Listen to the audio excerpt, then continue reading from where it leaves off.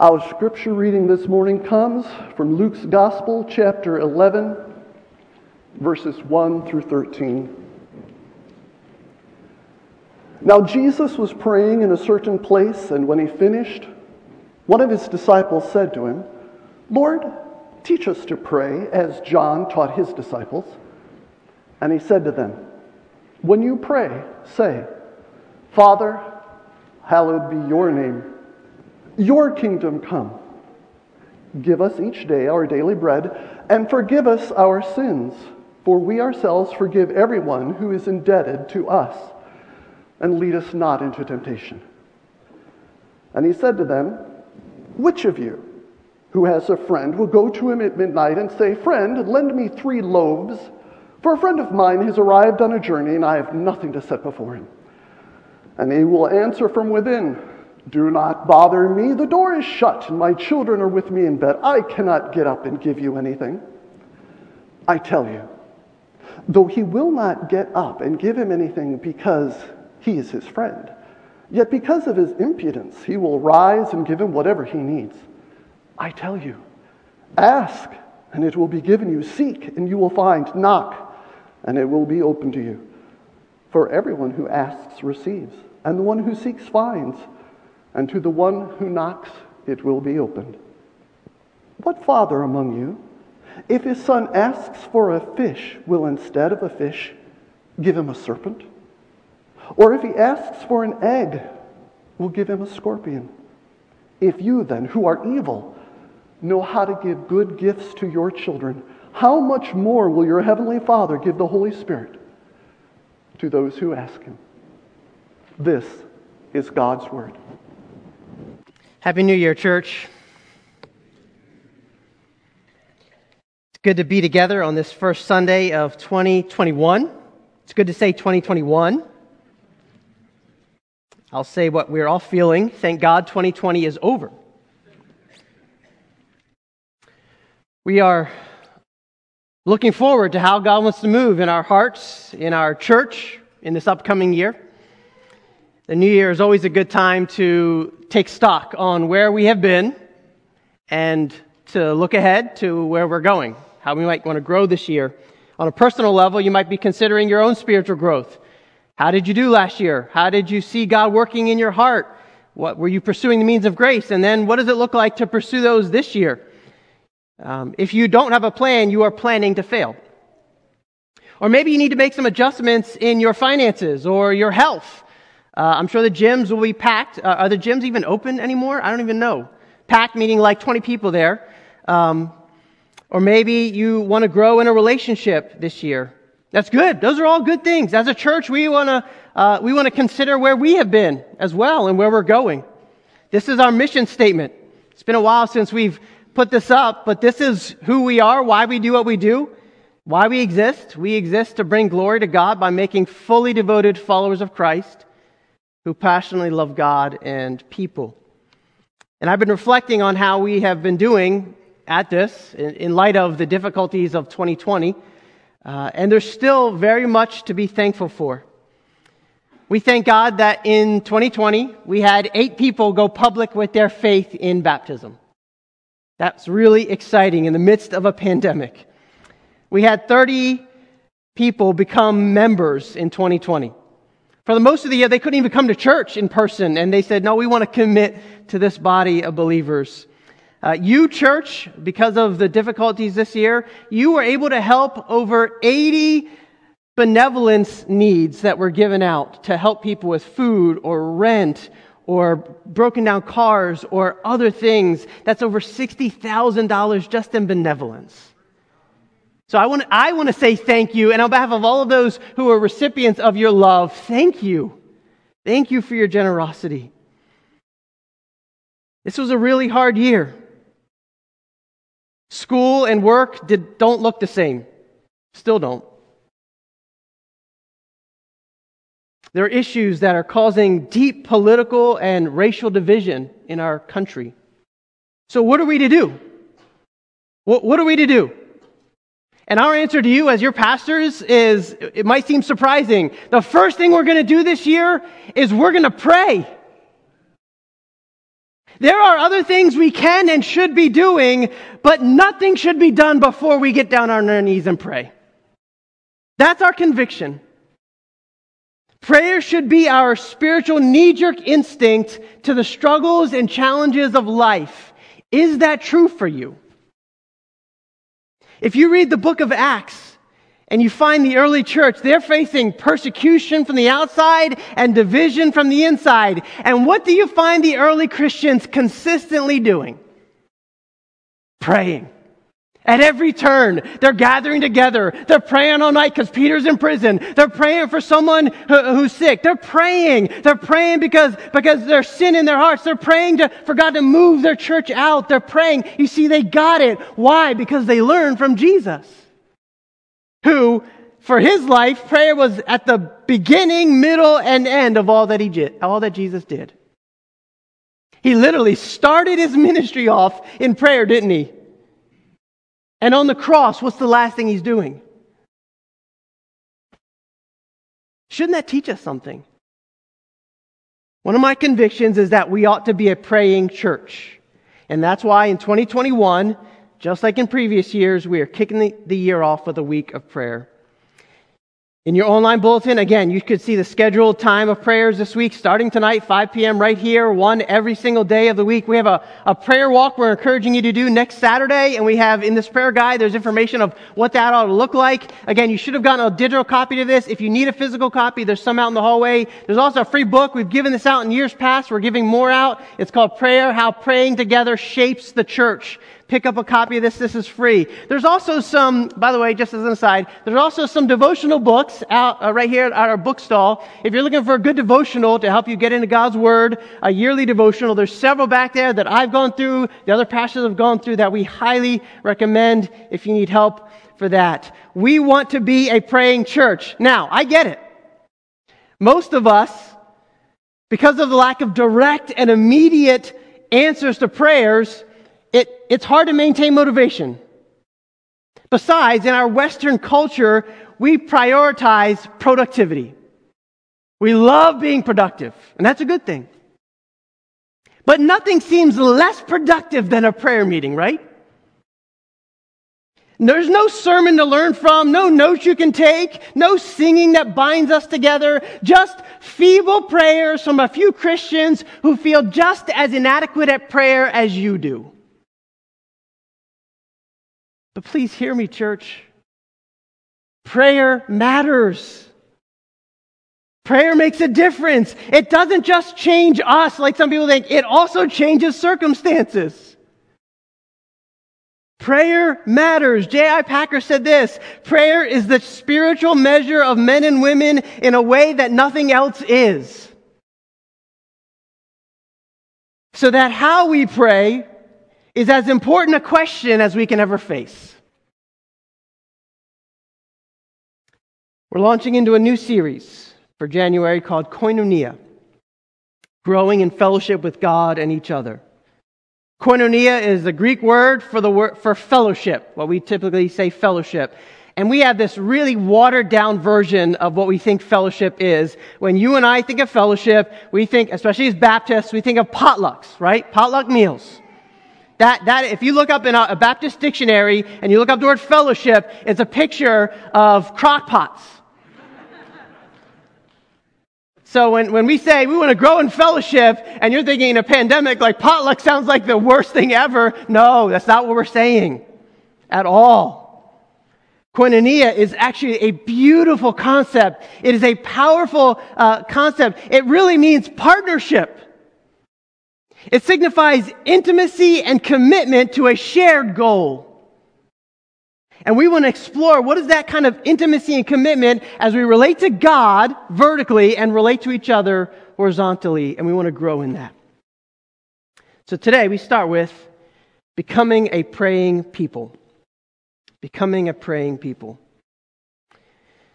You heard the scripture from Luke 11.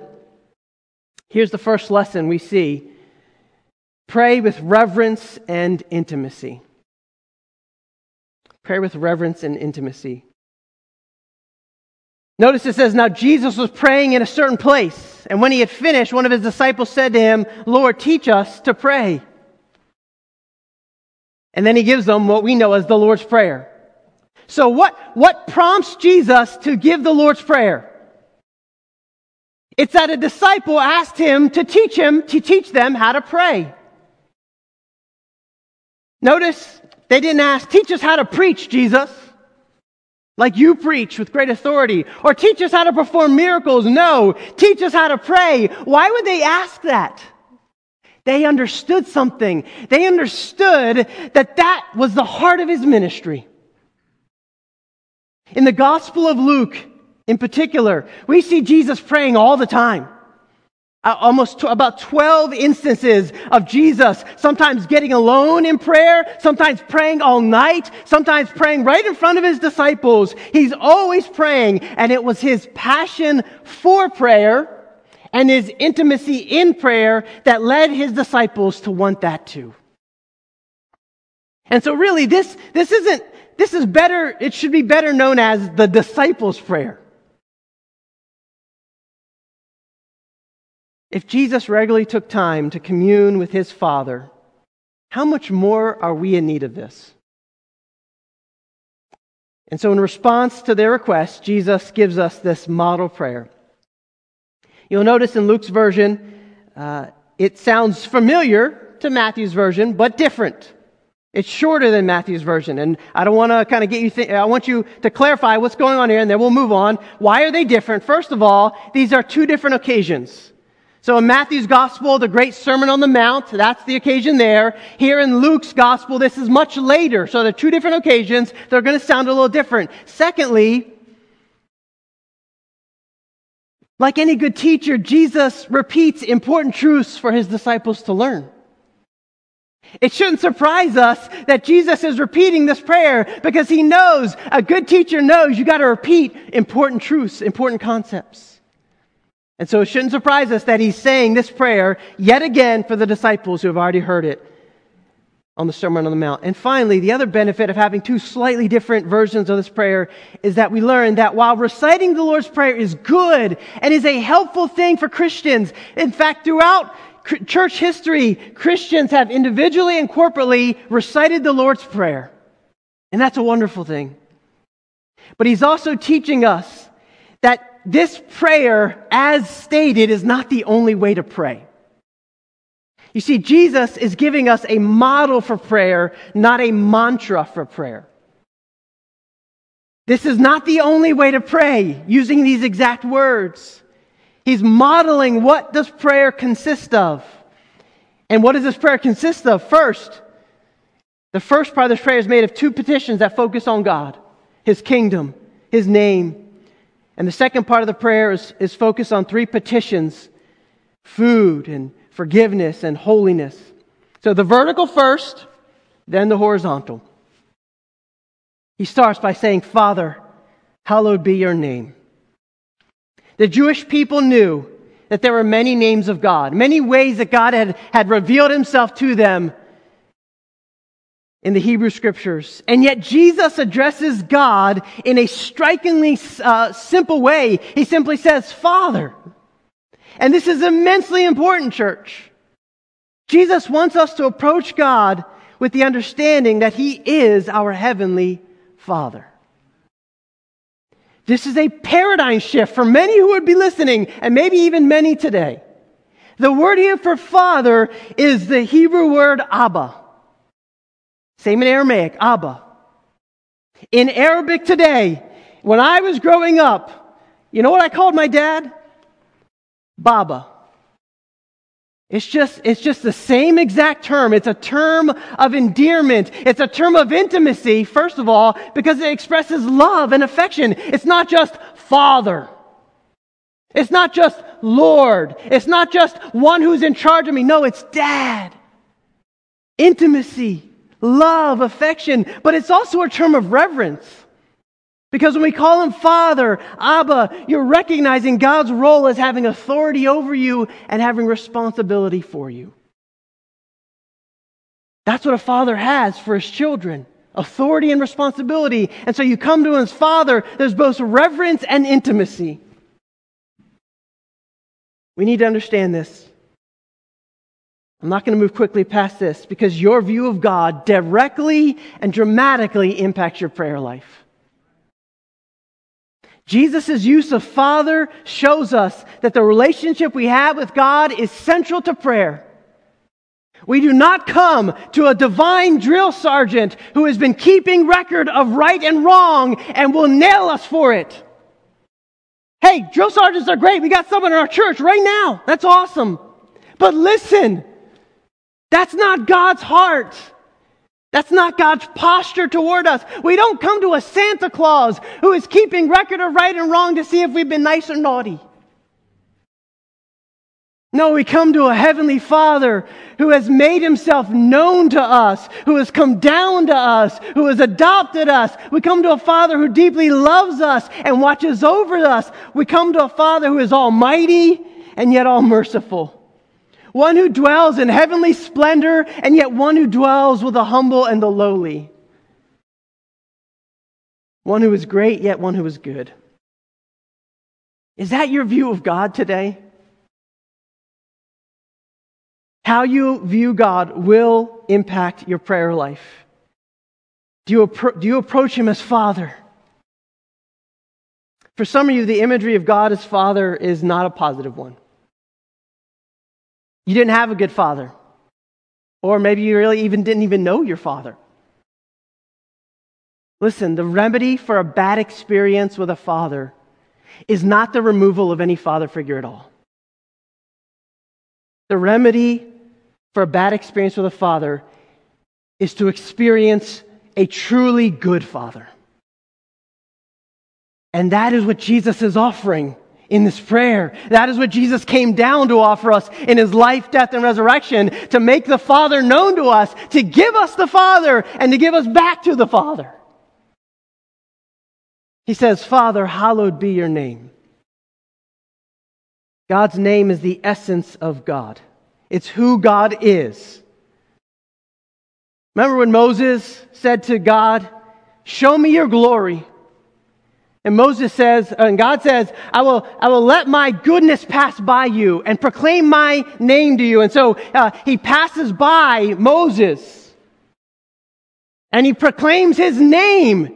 Because his name is who he is. It's his essence. The Lord, Yahweh, Yahweh. And then what does he say? Gracious and compassionate, slow to anger and abounding in steadfast love.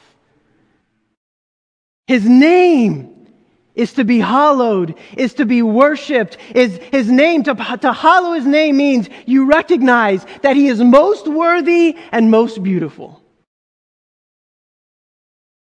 It means to esteem and treasure God above all else.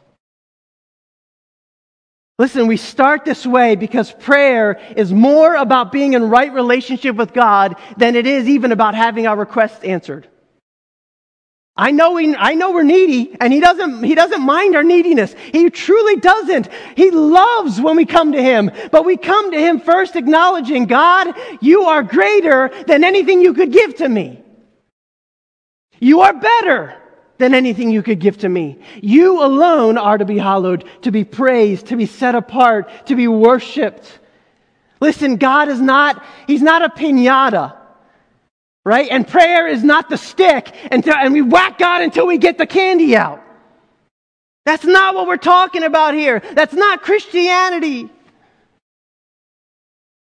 As much as those TV preachers try to make it out to be, that's a false version of Christianity. God is holy and beautiful and worthy of delighting in simply for being God.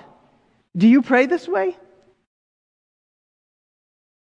Do we pray this way when we come together? You say, I don't like coming to prayer meetings. I don't know what to pray for. Man, you could stand up and literally just recount God's name. God, you alone are glorious. You alone are holy. And that's prayer. That's good praying.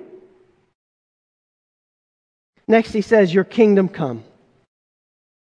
This is a prayer for God's wise and sovereign rule to take hold everywhere in the world, including your own heart.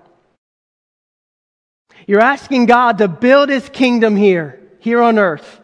And what this prayer does, when you pray and really mean your kingdom come, what this does is it cuts against everything in you which wants to pray, Lord, my kingdom come. This is a prayer of submission. It's letting go of all the false dreams that life is all about what I want.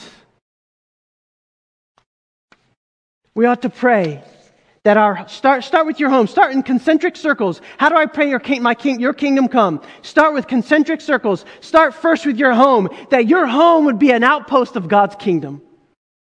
That your home would be a place, no matter if you live with roommates or your children or your mother-in-law, whoever you're living with, or you just live on your own.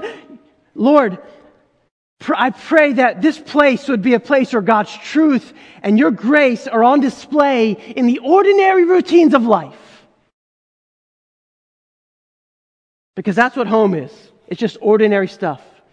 And it can feel monotonous and boring until you start praying, your kingdom come right here in this moment when I have to discipline a child and turn around and wash the dishes and turn around and fix a leaky faucet and turn around and still do stuff outside and turn around on and on. May your grace and truth in the ordinary parts of my life.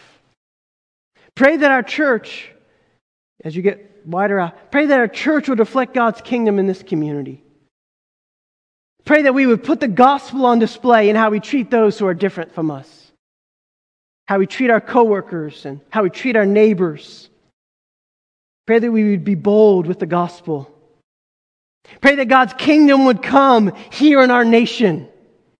That truth, not falsehood. That humility, not pride. That unity, not division, would prevail in our nation. Pray these things. Listen, if you can't pray for certain things, if you can't pray for certain people in our nation, it's because you're praying your kingdom come still.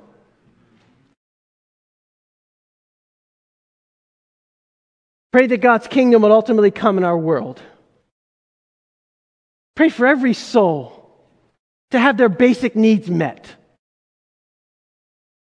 You realize that's a worthy prayer. We want everyone made in God's image, one, to have the opportunity to have life, right? To be able to be born into this world and have the gift of life, and then pray that they would have the greatest gift, that God's salvation would come to every tribe, every tongue, and every nation. Do you know that's why we pray for unreached people groups? When you hear words and you're like, what is that? I can't even pronounce that. I struggle too, but you know what? God knows those people. He came for those people, and He loves them just as much as He loves us, and the cross is for them just as much as it's for us. And Jesus said, pray for the harvest. Pray that God would send workers out. But this is also a petition for God's future kingdom to come. I think right inherent in this prayer, your kingdom come, this is an express longing for God to come and do what He has promised He will do, to renew our broken world, to right every wrong, to reign with truth and justice. Right? Pray, as Isaiah tells us, pray that God would finally usher in a government that will be upon His shoulders, that will fully reflect the character of our King.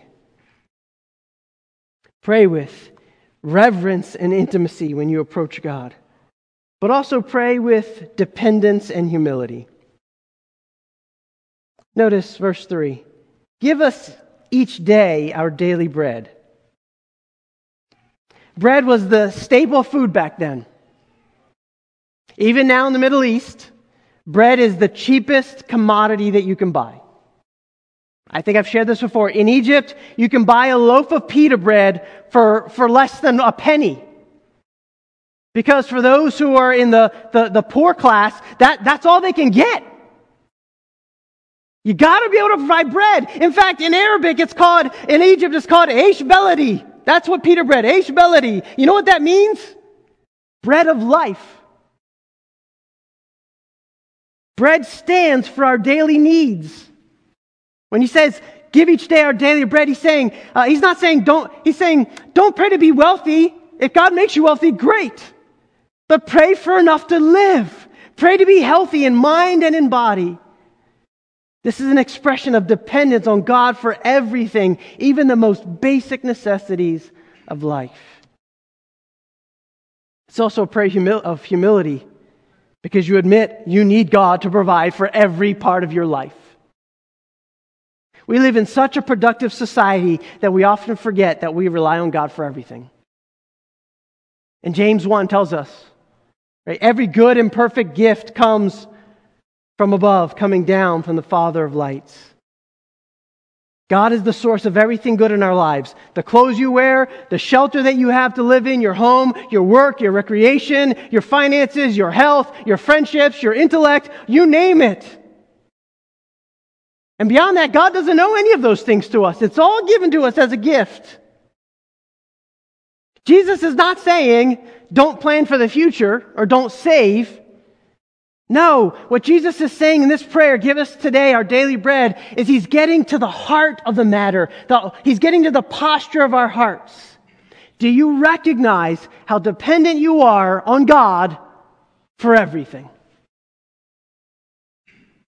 Hasn't this pandemic at least taught us that much?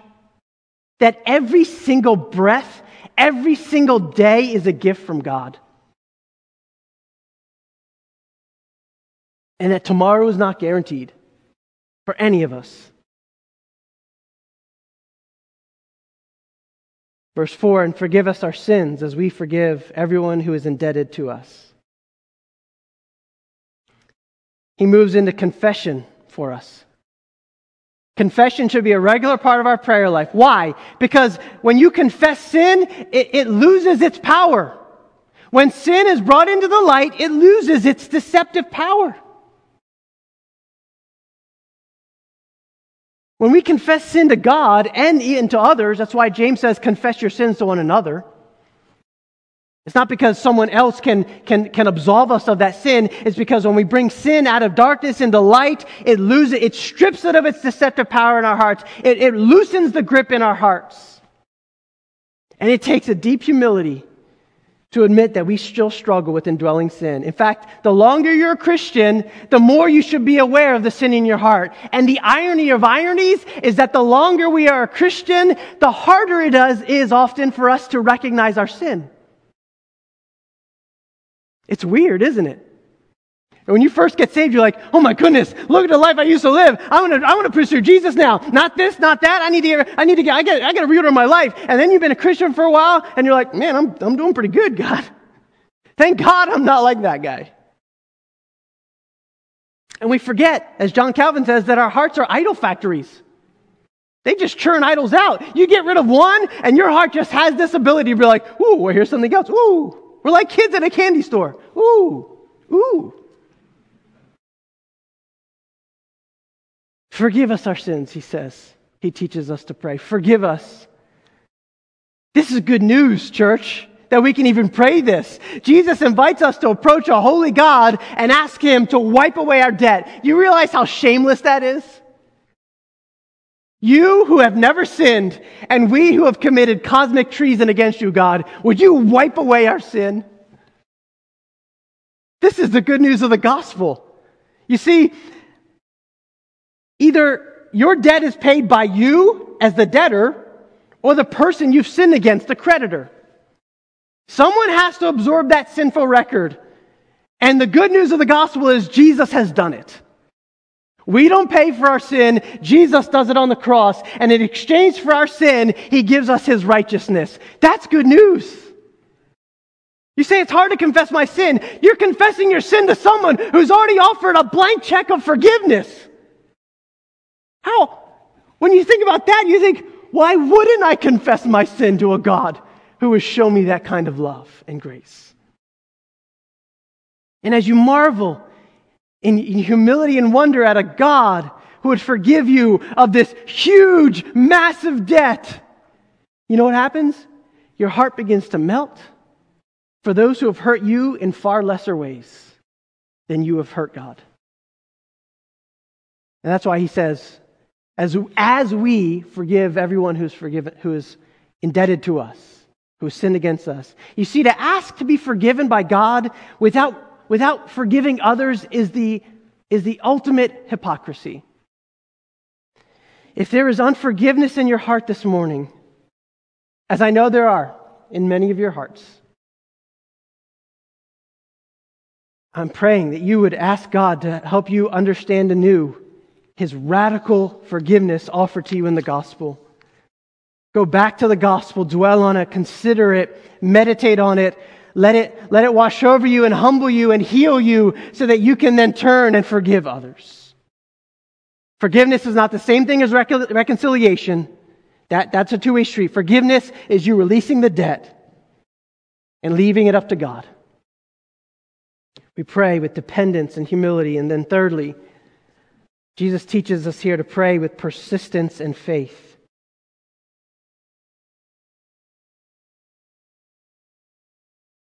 He says, he illustrates prayer through this parable. He says a guy goes to his buddy's house in the middle of the night and bangs on his door. Why? Because he has unexpected guests that arrived in the middle of the night, and in that culture where hospitality was held in the highest regard, he had to welcome them in. He has to provide food. It would have been culturally offensive not to do that. But he was out of food. Right? Christmas wiped out his pantry. He's done. He's got nothing. I mean, even the cookies were gone. You know it's bad.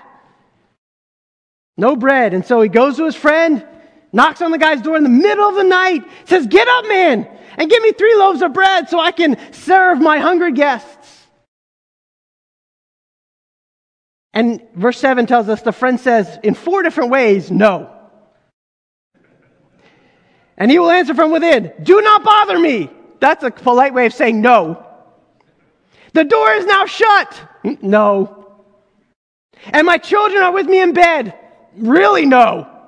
You think I'm going to wake my kids up? I'm not an idiot. "I can't get up and give you anything." No.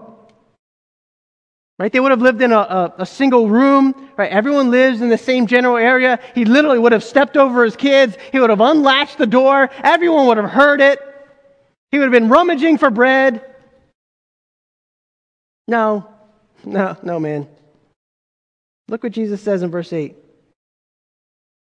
"I tell you, though he will not get up and give him anything because he's his friend, yet because of his," ESV, "impudence," or NIV, "persistence," or KJV, "importune," what that means, "he will rise and give him whatever he needs." The man honors the request not because of his friendship, but because of his persistence in asking. Here's my confession this week. As I was studying this, I kept reading the ESV impudence, and I didn't like it. I don't like that word. It seems too negative. I like persistence. But when I studied the Greek word, I realized the ESV is right. Here's what this Greek word means. It means, quote, lack of sensitivity to what is proper, ignoring convention, or a single word definition, shamelessness. Listen, if you know me, you know that this can sometimes describe my personality. I hear that laughing out there. I am not beneath looking foolish in order to get a fair price, or to get a deal, or to make something right? If I've been wronged or someone I know has been wronged, I'm not beneath that shamelessness to figure out how to make it right. Case in point, we had a debacle, 2 debacles this past couple weeks with something we bought, it was broken, and an appliance that we purchased and has taken months, and it's just a huge debacle. And so I've been on the phone. I know it's a waste of time, but I was on the phone for like 5-6 hours this week. I was on the phone because my daughter's camera wasn't working. I called the QVC. I don't know why we ordered QVC, but I called them. 2 hours I'm on the phone. My wife's like, can you have my phone back? No. They said, we'll get right to you. And I'm 2 hours in. I'm not giving in. I am not going to be the one to hang up. She took the phone and hung up. Several hours for this appliance thing. And I get it. I'm shameless. I'm explaining to the guy why it didn't come right. He's like, that's horrible. He literally said, this has been a debacle for you. I was like, yeah. And then he looks and he's like, I have nothing I can do. I said, then I need to speak to a manager. I should have asked that in the beginning, but it's okay. I'm going through the steps here. The manager finally says, yeah, what can we do? I don't know. What can you do? He offered a credit. It's great. It was awesome. Impudence. Ignoring convention. Shamelessness. Here's what Jesus is not saying. He's not saying that God is like this unhelpful friend. And the more you ask him, the more you wear him down. No, that's not what he's saying, okay? Get that out of your mind. I know that's what you're thinking. That's what we all think. You can't help but think that. We think that Jesus is making a comparison of like to like. It's the exact opposite. He's saying this is a parable of contrast. If an indifferent neighbor, if a neighbor who could care less responds to that kind of persistence, how much more a Heavenly Father will respond to our persistence. God does not need to be wrangled into granting our requests. And yet you can't help but to realize that the biblical teaching is that God grants some things only through persistence in prayer. Prayer doesn't produce compassion in God. It releases it. Why doesn't he just say yes when I ask him the first time? I don't know. Honestly, I don't know. I wish I did. The secret things belong to God, Deuteronomy 18:18. What I do know, personally, is that there are lessons learned in the dark valleys that I could not have learned any other way. And so Jesus says in verses 9 and 10, so I tell you, ask and it will be given. Seek and you will find, knock and it will be opened. And then he repeats himself, for everyone who asks receives, and the one who seeks finds, and to the one who knocks it will be opened. He's making the principle explicit. These three commands, ask, seek, knock, are in the present tense. They're meant to be emphatic. He's saying, don't just ask once, don't just seek once. He's saying, keep on asking, keep on seeking, keep on knocking, don't let up, and don't give in, don't give up. And then Jesus illustrates it in another way. He's trying to drive home this point about prayer. And he says, listen, God is like a father. Jesus knows that his hearers would understand this illustration. It's like a son asking something from his father. Jesus knows that people like us are prone to moodiness. We're prone to selfishness. We're prone to being stressed out and frazzled all the time. We're prone to distraction. He also knows that the majority of parents want to give their children the best. How many of you who are parents, you've saved and you try to squirrel a little bit of money away that you can give them something nice at Christmas or for their birthday, or so you can show them how much you love them, and we do that for our kids. We sacrifice so much for our kids, even when they're grown up. So Jesus says, if you have a son, this is your son, your child, and he asks you for fish, or he asks you for an egg, which one of you is going to do a bait and switch and give him a snake or a scorpion? It's not like he said, if you ask for bread and you give him like, asparagus. No. That's not what he uses something so absurd that people are like, that's ridiculous. A scorpion's dangerous. Why would I give my son something dangerous when he asks for something good? And Jesus says, exactly. No father would do that. That's the point. But you know what? Many of us live with this vision of God as some kind of miser who takes delight in watching us beg for help, and ultimately he doesn't actually give us what we need. Or worse, we ask for something good and he gives us something bad in return. Why do we have this vision of God? Because we're not convinced of his inherent goodness and the love that he has for us as his children. Jesus' point here is that God will respond to our prayers. Why? Because He is infinitely greater than us as parents. He is the ultimate parent. He says, you who are evil know how to give good gifts. He's saying even the best parents screw things up, and yet sinful parents know how to give good gifts to children. How much more will your infinitely perfect, loving, and good parent in heaven give good gifts to His children, especially His Spirit? I can't not confront the big, like the elephant in the room. Most Christians already feel guilty about their prayer life. I know I do. And so we do a sermon on prayer, and it can inevitably lead to greater guilt because it reinforces that we're not praying enough. That's not my goal today. My goal is to give you a compelling vision of the character of our Heavenly Father.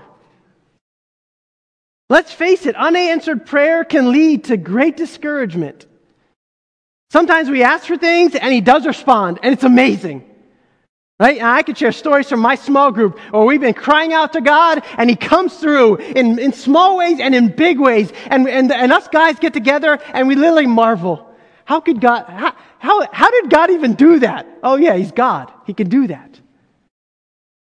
But oftentimes it seems like the things that we want most, a new job, a new relationship, or the healing of a relationship, a wayward child coming back, physical healing for someone we love. Time and time again, God doesn't seem to answer those prayers. And honestly, there's no answer that I can give you this morning that will alleviate that struggle. I could tell you things that are true, things like God may be aligning your will to His will. And that's why He's calling you to stay persistent in prayer. Don't give up. Keep praying. I could tell you that He may answer it in a way different than you would expect. I could tell you that He may be purifying your motives as you realize your motives were kind of misaligned and you need to be aligned to God. And those things are all true. I could tell you God may be saying, wait a little longer. Those are true, but they don't take away the pain and the struggle of unanswered prayer. Listen, the other thing is, if God answered every prayer, just for a moment consider, if God answered every single prayer we uttered, who would be in control? Wouldn't it make God like a genie in the bottle? Right? Who's in control, Aladdin or the genie?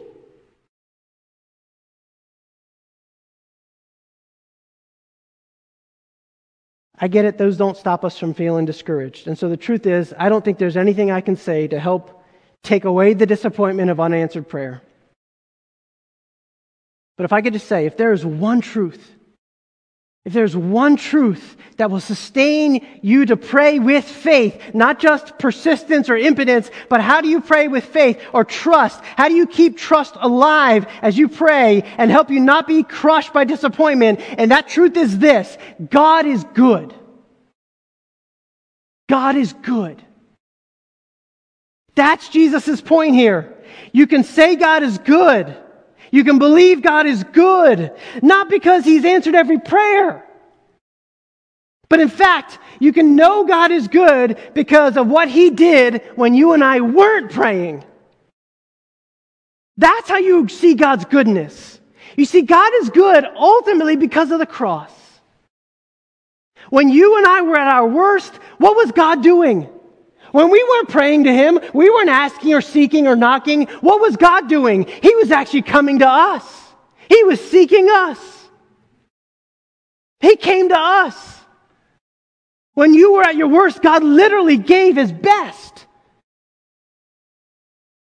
He didn't give a part of Himself, He gave all of Himself. And He came down, and He came as a baby, and He grew up and became a man, and He lives this perfect life, and He knows He's got to go to the cross. He knows at the cross, the worst pain imaginable is not the physical torture He would experience, but the spiritual separation, the Father turning His face away as Jesus literally becomes sin who knew no sin.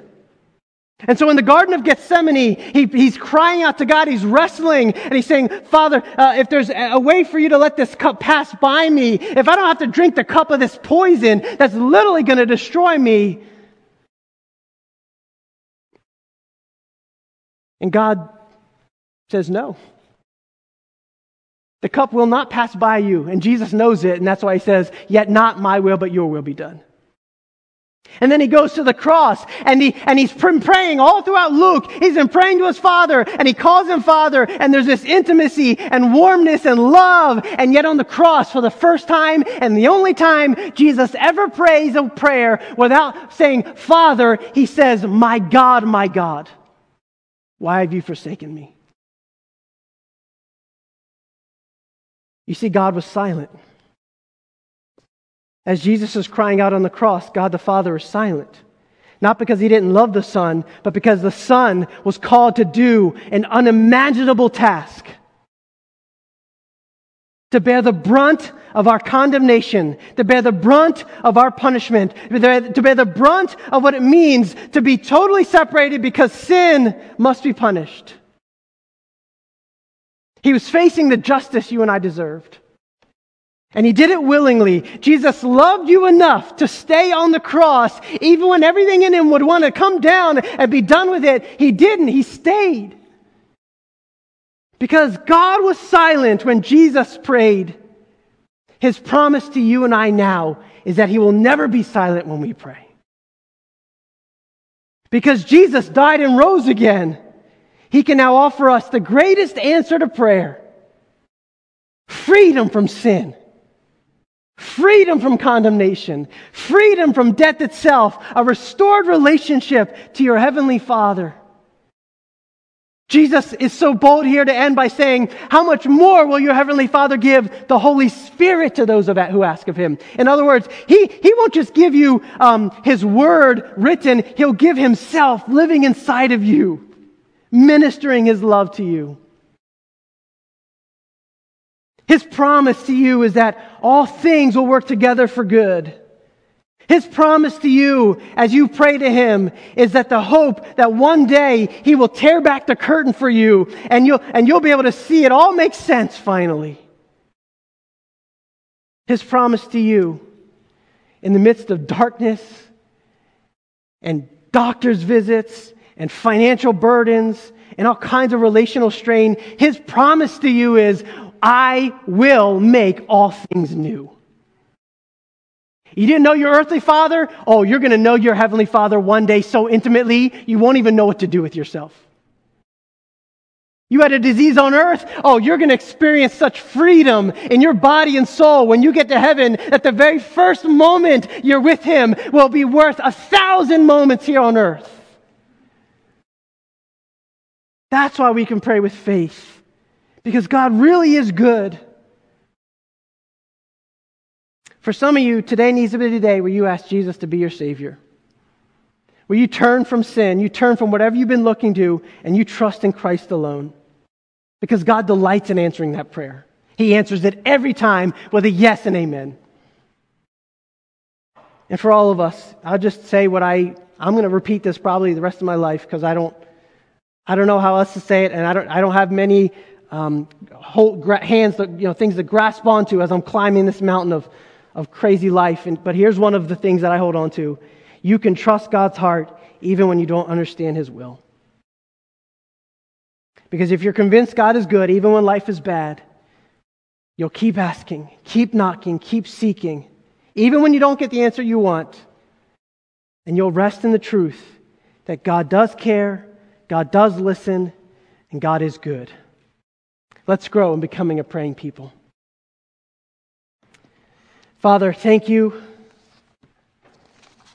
that you give us yourself fully and freely. Thank you that you sent Jesus. And even in his perfect state, he lived in dependence, in humility, in reverence, in intimacy. Thank you that we have a Savior who knows what it's like to experience the brokenness of this world. And thank you that right now you have given us your Spirit. You do not hold back your Holy Spirit. Is there any greater value, is there any greater gift you could give us, Lord, than your very Spirit, your presence? God, help us. I pray on behalf of our church. We believe, help our unbelief. I pray for those who are right now wrestling. Can they trust you? Can they keep trusting you? God, would you give them whatever grace they need today to take the next step, to keep walking, or to just stand their ground in the face of such pain and uncertainty.